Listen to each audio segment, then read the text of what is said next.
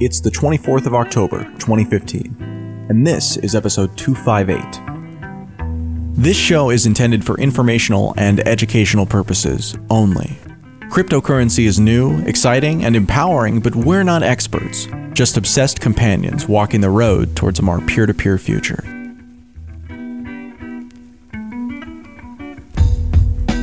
On today's episode of Let's Talk Bitcoin, I'm here with Stephanie Murphy. Hey. And Andreas M. Antonopoulos. Hi, everyone. So we've got a good mix of topics for today's discussion. We're going to dig into the first ever sidechain by Blockstream, I guess just a little over a year after that first white paper came out. And then we'll end today's session talking about the recent transaction malleability attack, which was a variation of the same attack that really, what's the word I'm looking for here? Triggered the Gox. Yeah, exactly. That Goxed Mount Gox and has been back in the network news recently.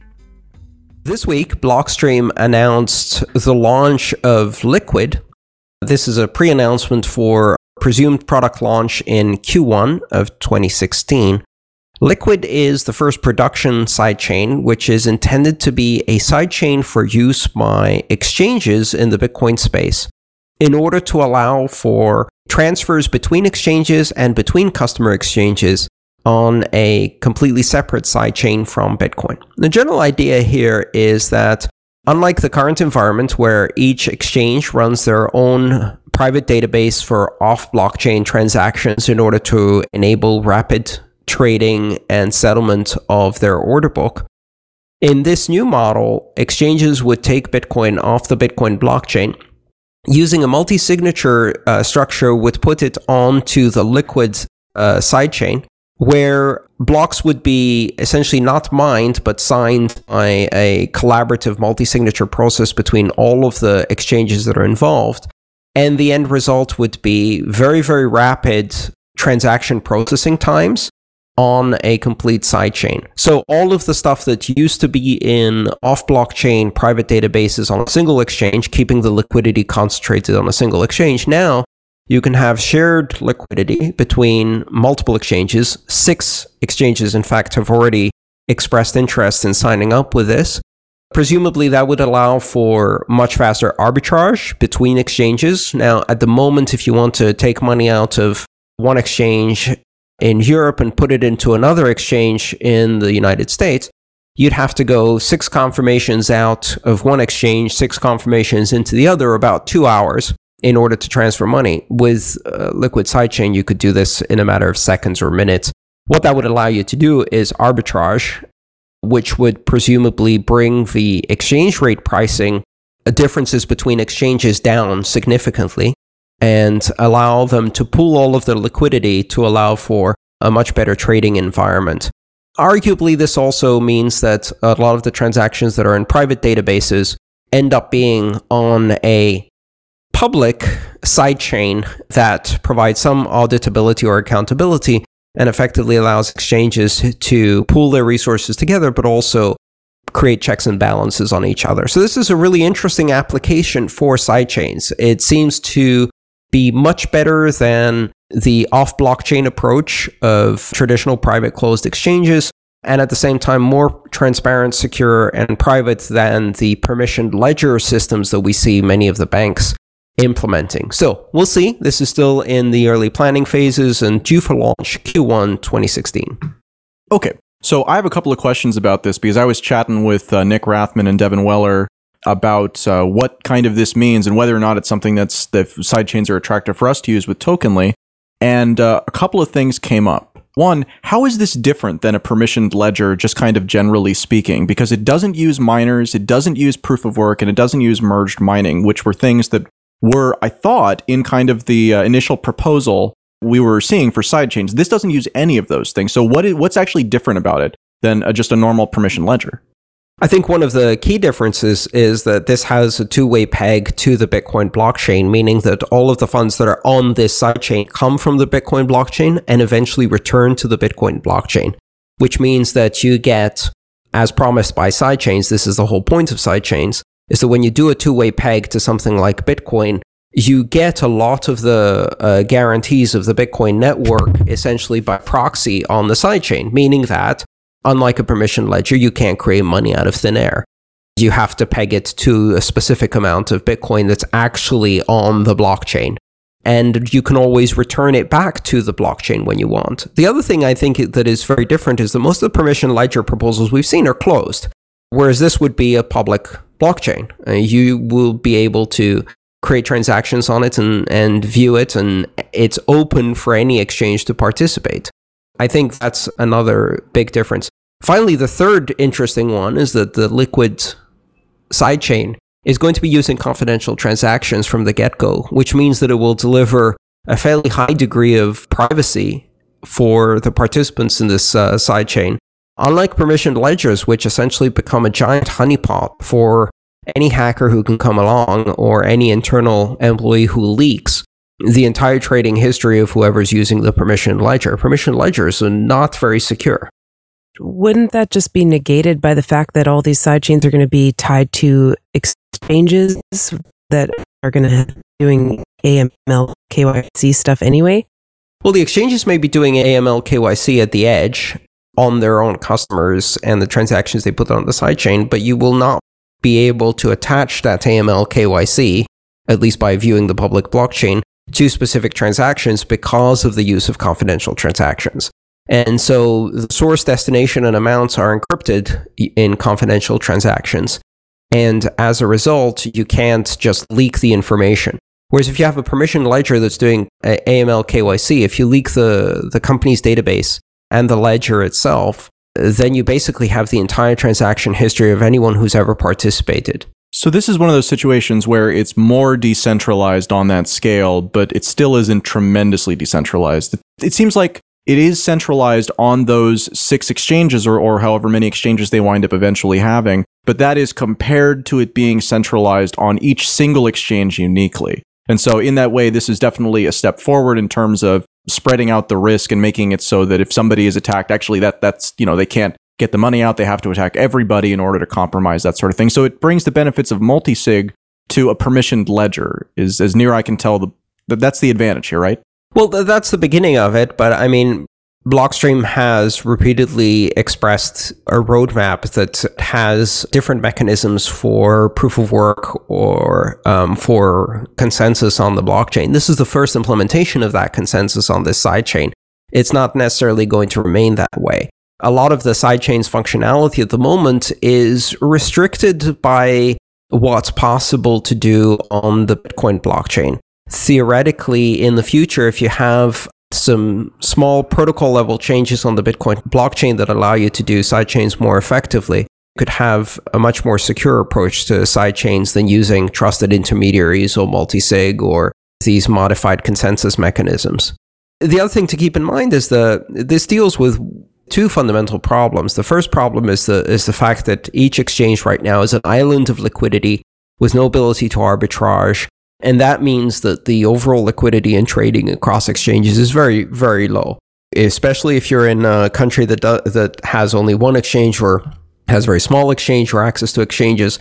The amount of liquidity that you can trade on Bitcoin is pitiful and really puts a damper on price discovery and stability. It creates volatility and all kinds of problems. The other issue that you're addressing, which I think is very serious, goes back to perhaps the conversation we're going to have next, but goes back to the lessons of Gox. So on Gox, you had Willybot that was trading. And from all of the accounts so far, it appears that on several occasions, Carpellis or someone else inside went and made a simple change in the database that increased the balance of specific accounts like Willybot's account, allowing them to trade Bitcoin that didn't exist. Essentially creating artificial supply of Bitcoin and going all fractional reserve on the blockchain. And the only reason you can do that is because it's a completely closed private database. It's a SQL database. And so anyone can change any number they want. That's a fundamental problem that needs to be solved. So the improvement from completely off blockchain private databases to a shared sidechain that depends on a multisig that's pegged to Bitcoin, that significantly reduces the risk of this kind of reserve exchange where you're trading Bitcoin that doesn't actually exist. Sure, this definitely smells like progress and smells like, a step along that path going towards totally trustless, if we still want to use that word after our conversation with Nick Szabo, sidechains. One question that I have that I'm not sure if you're going to know the answer to, Andreas, because the two-way peg is basically a multi-sig where all of the different exchanges that are participating have one of the keys, what happens when a new exchange joins? And the other part of this question is, does an exchange need to apply in order to join this, or can they just, decide, hey, I'm going to participate in this and not have to ask for permission? Is Blockstream the one who determines who gets into these sidechains? Yes. So for now, this is mediated by Blockstream and through the use of a multisig, from what I understand, which even Blockstream, I think, says is not ideal and is not their idea of what the end goal will be, but it is an intermediate step until you can have full sidechains compatibility with Bitcoin that allows you to do this in a trustless way that doesn't centralize control. For now, it is the case that it's based on a multisig and Blockstream acts as a mediator. This is a commercial product that Blockstream will offer. So we'll have to see how it evolves over time. Certainly, Blockstream's vision, as expressed in the sidechains white paper and their various blog postings, seems to be that this is just an intermediary step towards a broader implementation of a trustless sidechain. Interestingly enough, it's also the first step you would need towards implementing something that looks very similar to voting pools, as proposed by Open Transactions, Monetas, and other people who've been doing work in this space, like Justice Ranvier. Very interesting work on how you can create environments where exchanges have to act in concert, and therefore, when you pool the liquidity and put it under the control of multiple exchanges, it makes it much more difficult for any exchange to run away with the money. Distributes the control over that money. I think the most interesting thing about this is that what we've seen so far in the space has been a promise of a fairly significant and very innovative technology, the concept of a two-way pegged sidechain. But that promise has only expressed itself in a white paper. And you can't really see what the implications of that will be until you have running code. Running code is the litmus test of open source. Prototype, deliver, and run code. That's what matters. So the white paper, fascinating. It got everybody's interest. It gave people something to talk about. But what's interesting with Liquid is that it really looks like in the first part of 2016, we're going to have the first example of running code, and then we can look at specifics and see really what sidechains can do in this industry. Today's episode of Let's Talk Bitcoin is brought to you by the LTB network, where we're currently looking to hire an assistant developer to help us further improve our site and service. Interested applicants should be familiar with Linux command line interfaces, have basic knowledge of Git source control, and be comfortable working with MySQL, PHP data objects, object-oriented programming, HTML and CSS standards, and a few other specifics about our system.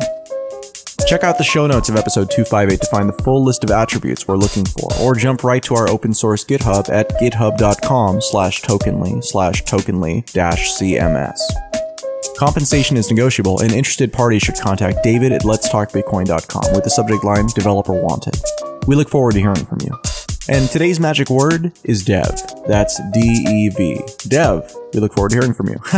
You've got until the 31st of October to visit letstalkbitcoin.com or the Let's Talk Bitcoin iOS app to enter it for your share of the listener rewards. Thanks for listening.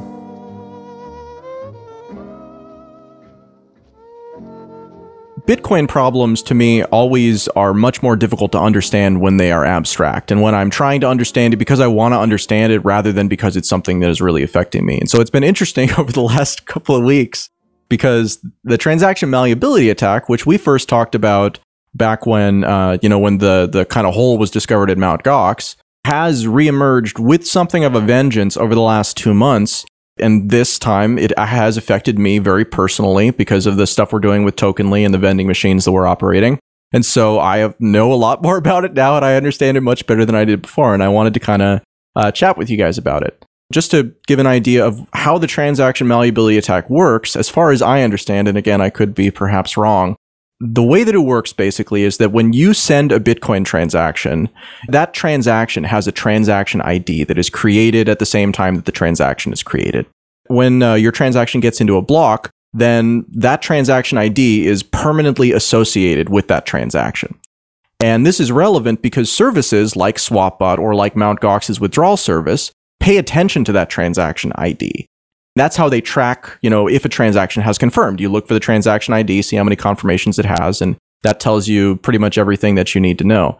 The transaction malleability attack basically is where you, as a bad actor, are watching the Bitcoin blockchain, and as transactions hit the network, you create duplicate transactions that actually just like send a fraction of a Bitcoin to yourself, but pay a miner's fee, that have the same transaction ID, because you can actually set the transaction ID. And if your transaction, your fake one, gets into the block first, then the one that somebody actually sent that had that transaction ID, that'll have a different transaction ID in the blockchain. So because somebody took the one that they thought they were going to get, the ID actually changes. And so the problem with this, what happened in Mt. Gox, as I now understand it a little bit more clearly, is that people would do withdrawals, and then the withdrawals would actually process, but the transaction malleability attack would cause them to have a different transaction ID in the blockchain than the one that Gox's servers were looking for. And so they say, oh, well, because we can't find the transaction that we thought that we sent, which, is actually in there under a different transaction ID, we'll just send another because we think that one failed. And then that happens over and over and over again.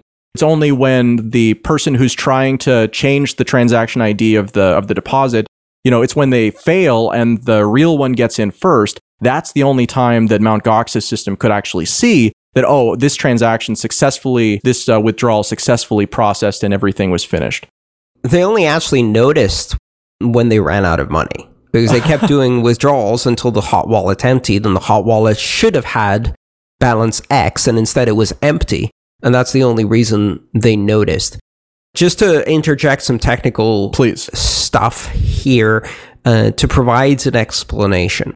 Transaction malleability really is the ability to change a transaction in a way that doesn't change it functionally, but changes its fingerprint. So a transaction ID is a fingerprint. It's a SHA-256 hash of the transaction. It's an inverted double hash, actually, but bottom line, it's a cryptographic fingerprint of the transaction. And so when you fingerprint a transaction, what you're doing is you're capturing all of the data that's in the transaction and expressing that as a long string of alphanumeric digits in hexadecimal, for example, which is the transaction ID or hash. And you can see that if you look at the Block Explorer and you look at a transaction, you'll see that it's named, indexed, referenced always by this long string of digits. That's its fingerprint. Now that hash is calculated on the data that's in the transaction, but not all the data that's in the transaction. And the reason for that is because when you're calculating the transaction, what you're doing is you're hashing all of the parts that you sign, and then you provide a signature. But the signature doesn't sign itself, if you see what I mean. The signature cannot sign itself. It signs everything else. And so there's a lot of different opportunities there to change the way the signature is processed, change the way the signature script is written in such a way that it doesn't change any of the other data in the transaction, and the signature is still valid. It still goes from the same source to the same destination address. It still has the same amounts that it's spending and the same amounts that it's creating as outputs, the same fee. Nothing changes in the transaction from a practical or functional standpoint. You're still paying, 5 millibits for a cup of coffee, and it's going from your wallet and it's going to Bob's Cafe. But what changes is the script and the signature changes in a very subtle way. And the only effect of that is to modify the fingerprint, so the transaction ID. Now you have two transactions. You have the one that the user's wallet created with transaction ID A, and then you have someone else who sees that transaction, creates a competing transaction that has all of the same details except for a slight change in the way the signature is written, and it comes out to have transaction ID or fingerprint B. You can't set the transaction ID. The transaction ID is not actually part of the transaction. It's not in the transaction. Transaction ID is calculated from the transaction, and it's calculated by everyone who sees it. So what you're doing is you're just changing the signature so that what everybody calculates as a transaction ID is different. So you have two competing transactions, A and B, both of which spend the same UTXO, the same inputs. They both create the same outputs. They both create the same fee. They pay the same person the same amount, but they're identified differently. And the end result is that you have two problems.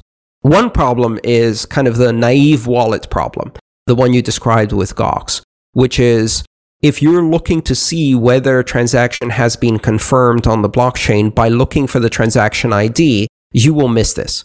That's not the right way to check if a transaction has been confirmed.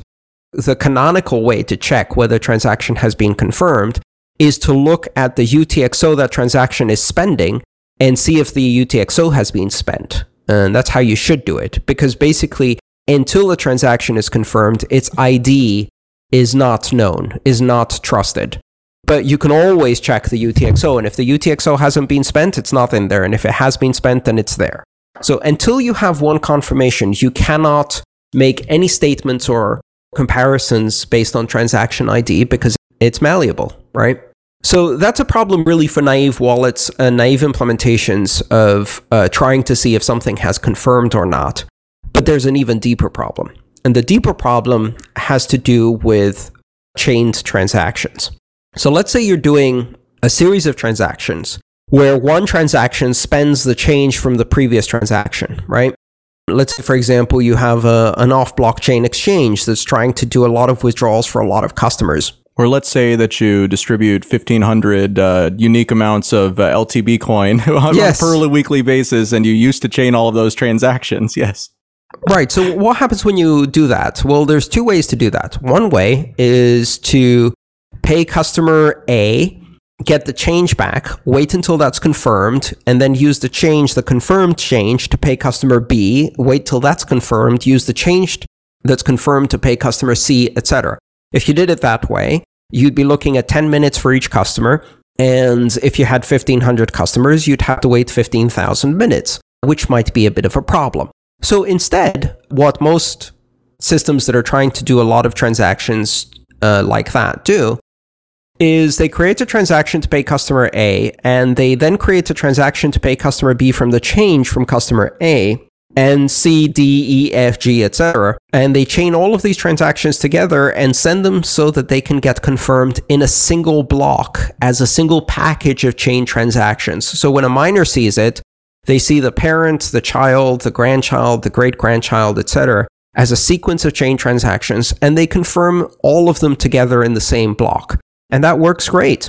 The problem is that the child transaction, any one of these children transaction, has to refer to the parent transaction change output in order to spend it. So customer B, who's spending the change from A, has to refer to transaction A somehow. And the way it refers to transaction A is by the transaction ID. But of course, this is an unconfirmed transaction. So if your transaction A gets malleated en route and instead gets a new transaction ID, let's call it A1, now the transaction for B refers to A and A doesn't exist. So B is an orphan. And not only is B an orphan, but because B is an orphan, so is C and D and E and F and G, and your entire chain is orphaned and sits around forever. At this point, you have to create a new chain called B1, C1, D1, E1, which refers to the parent that actually did confirm, but you can only do that after the parent is confirmed. As soon as you do that, someone malleates B1 and changes it to B2. Now your entire chain from C1, D1, E1 is also invalid, and you have to resubmit it. So you're back now to only submitting chains one by one after each transaction is confirmed, 15,000 minutes for 1,500 customers. So this really, really disrupts any application that requires chained transactions, and a lot of applications require chaining of transactions. In fact, one of the fascinating solutions I saw that someone proposed, which is actually causes an even bigger mess on the blockchain, is to simultaneously submit all possible variants of the transaction. So to submit a chain where you have transaction A, and then you have B, B1, B2, B3, B4, and then chained underneath that C, C1, C2, C3, C4, etc. But in order to do that, you'd have to have one transaction for A, 2 transactions for B, 4 transactions for C, 8 transactions for D, 16 transactions for E, etc. And if you want to chain 10 customers in a row, you need 1,024 transactions to express all of the variants, or 2 to the n. And that creates an explosion in the number of transactions that you're sending out into the mempool. This is really creating quite a mess. As I mentioned, I understand it better now that it's affecting me, but clearly I still don't have a very good understanding of it. When somebody is engaging in this attack, are they actually creating new transactions themselves, or are they just broadcasting a modified version of the one that they actually got that is the real transaction? Are they able to modify it? Or is it a new one? They're broadcasting a modified version of the transaction, the real transaction that they received. So it doesn't even cost them a transaction fee per attack or per hit? Well, absolutely not. Because first of all, they can't create a transaction to malleate yours because they don't have keys to sign for your outputs. You have the keys. They can't sign as you. What they can do is change your signature slightly so that it messes the fingerprint. So they receive your transaction, and they look at that transaction, and then they modify the signature and retransmit it so that it has a different ID. And if theirs gets propagated faster, and they have ways of ensuring that by transmitting it to specific nodes directly, then theirs will get confirmed into the blockchain and yours won't. Both of them have your signature on your outputs spending to your desired destination, and you're paying the fee. The only difference is the signature on the two transactions is just slightly different. So what we wound up doing with the LTB distributor is, rather than doing those chain transactions as you were describing, which is how we had done it for the last year and a half, the system now effectively generates a unique UTXO in advance for every transaction that needs to go out. And on the SwapBot vending machine side, we've basically completely eliminated using transaction IDs in the system to identify these transactions, and instead have kind of our own metric based on what we know about the transaction, since we're the ones creating them and stuff like that. So that's kind of been the interesting thing, is that I think that this is being fixed in core. I know it's been partly fixed in core already. Today, actually, release 11.1 came out today. We're doing this recording on October 15th. Release 10.1 came out today, and one of the things it does is it does not relay variants of a transaction that use a variant of the signature based on high or low S values. So I believe it now only relays low S values and not high S values. To explain what this means, when you create a digital signature, you use a value inside the signature which is called S, and that's one of the things you use for the signature on the transaction. That value can come in two variants. It can be a low value or it can be a high value. To make it really, really simple, assume that a signature that has the value 1, 2, or 3 for S is interpreted the same as a signature that has the values 1001, 1002, 1003 for S. So let's say you transmit a signature that has S as 5, and then the attacker, what they do is they take your transaction, they change the S value to 1005, and retransmit it. Now, the signature evaluates exactly the same because the system previously would take 5 and 1005 as S values to be equivalent. But the hash, the identifier for that transaction, is now completely different because of that change in value. So the end result is this was a very easy and quick way to introduce malleability into the system. Now, basically, the system no longer interprets both values as valid. I think it only takes the low S value. If you signed with 5, that would be great. If someone transmitted that with a S value of 1005, then that would not be relayed and would not be accepted. So the malleated transactions actually fail to propagate. By the way, when I say 5 and 1005, I'm just using an approximation integer. Actually, it's a hex number with a lot of Fs on the beginning and a very, very long number that's the increment for high S values. Is there any circumstance under which somebody would have a legit reason for wanting to change the transaction ID and propagate that? Or is it just strictly an attack thing? Is there any reason to do it that's not malicious, I guess? Well, you got to realize that this is not their own transactions. They're modifying other people's transactions. The only reason for this is nuisance. But here's the other bizarre effect here, and some of the people who have been doing these transactions and have posted about why they're doing the transactions come up with a very interesting rationale behind this. What happened, Adam, when you were faced with malleability issues that were messing up your business? We had to deal with it. And you changed it and you rewrote your wallet not to rely on transactions IDs, but instead to rely on looking at whether UTXO has been spent and chaining transactions, constructing transactions in a way that uses unique UTXO per transaction instead of chaining transactions with change. In effect, what happened is you improved your wallet to be resilient to malleability, and the only reason you did that is because you were exposed to malleability. So the argument goes like this. We have these problems. They're known problems, but nobody's fixing them. Nobody's fixing them because there's not enough reason to fix them. But if we start injecting these malleated transactions, we're giving everyone a reason to fix their software. And guess what they're doing? They're fixing their software. So the system actually gets more resilient. Now, Bitcoin Core addresses this particular avenue of malleability. We've actually seen now 3 or 4 different avenues of malleability be closed down. The total set of known malleability issues is described in BIP62. BIP62 has 9 different broad categories of malleability that can exist in Bitcoin, of which at the moment, I think only 3 have been addressed. And BIP62 hasn't been fully implemented. And so the question is, why has BIP62 not been implemented? And the reason is because it's painful to implement and the cost of not implementing it isn't high enough. Well, arguably, the people who are doing these malleability attacks are increasing the cost of not implementing it until it reaches a point where people implement it. And the end result is that Bitcoin becomes more resilient and robust against these kinds of attacks. Do we want to have this pain now? Or do we want to have this pain in 2 years when this is used even more broadly by even more people and the pain ends up creating an even bigger mess? So there's a perverse situation here whereby, yes, this is just a nuisance attack. Yes, the attacker gains absolutely nothing by doing this. But in a way, you can see this little perverse rationale that says, if I poke at the hole in the system, it forces people to patch that hole, which actually improves Bitcoin.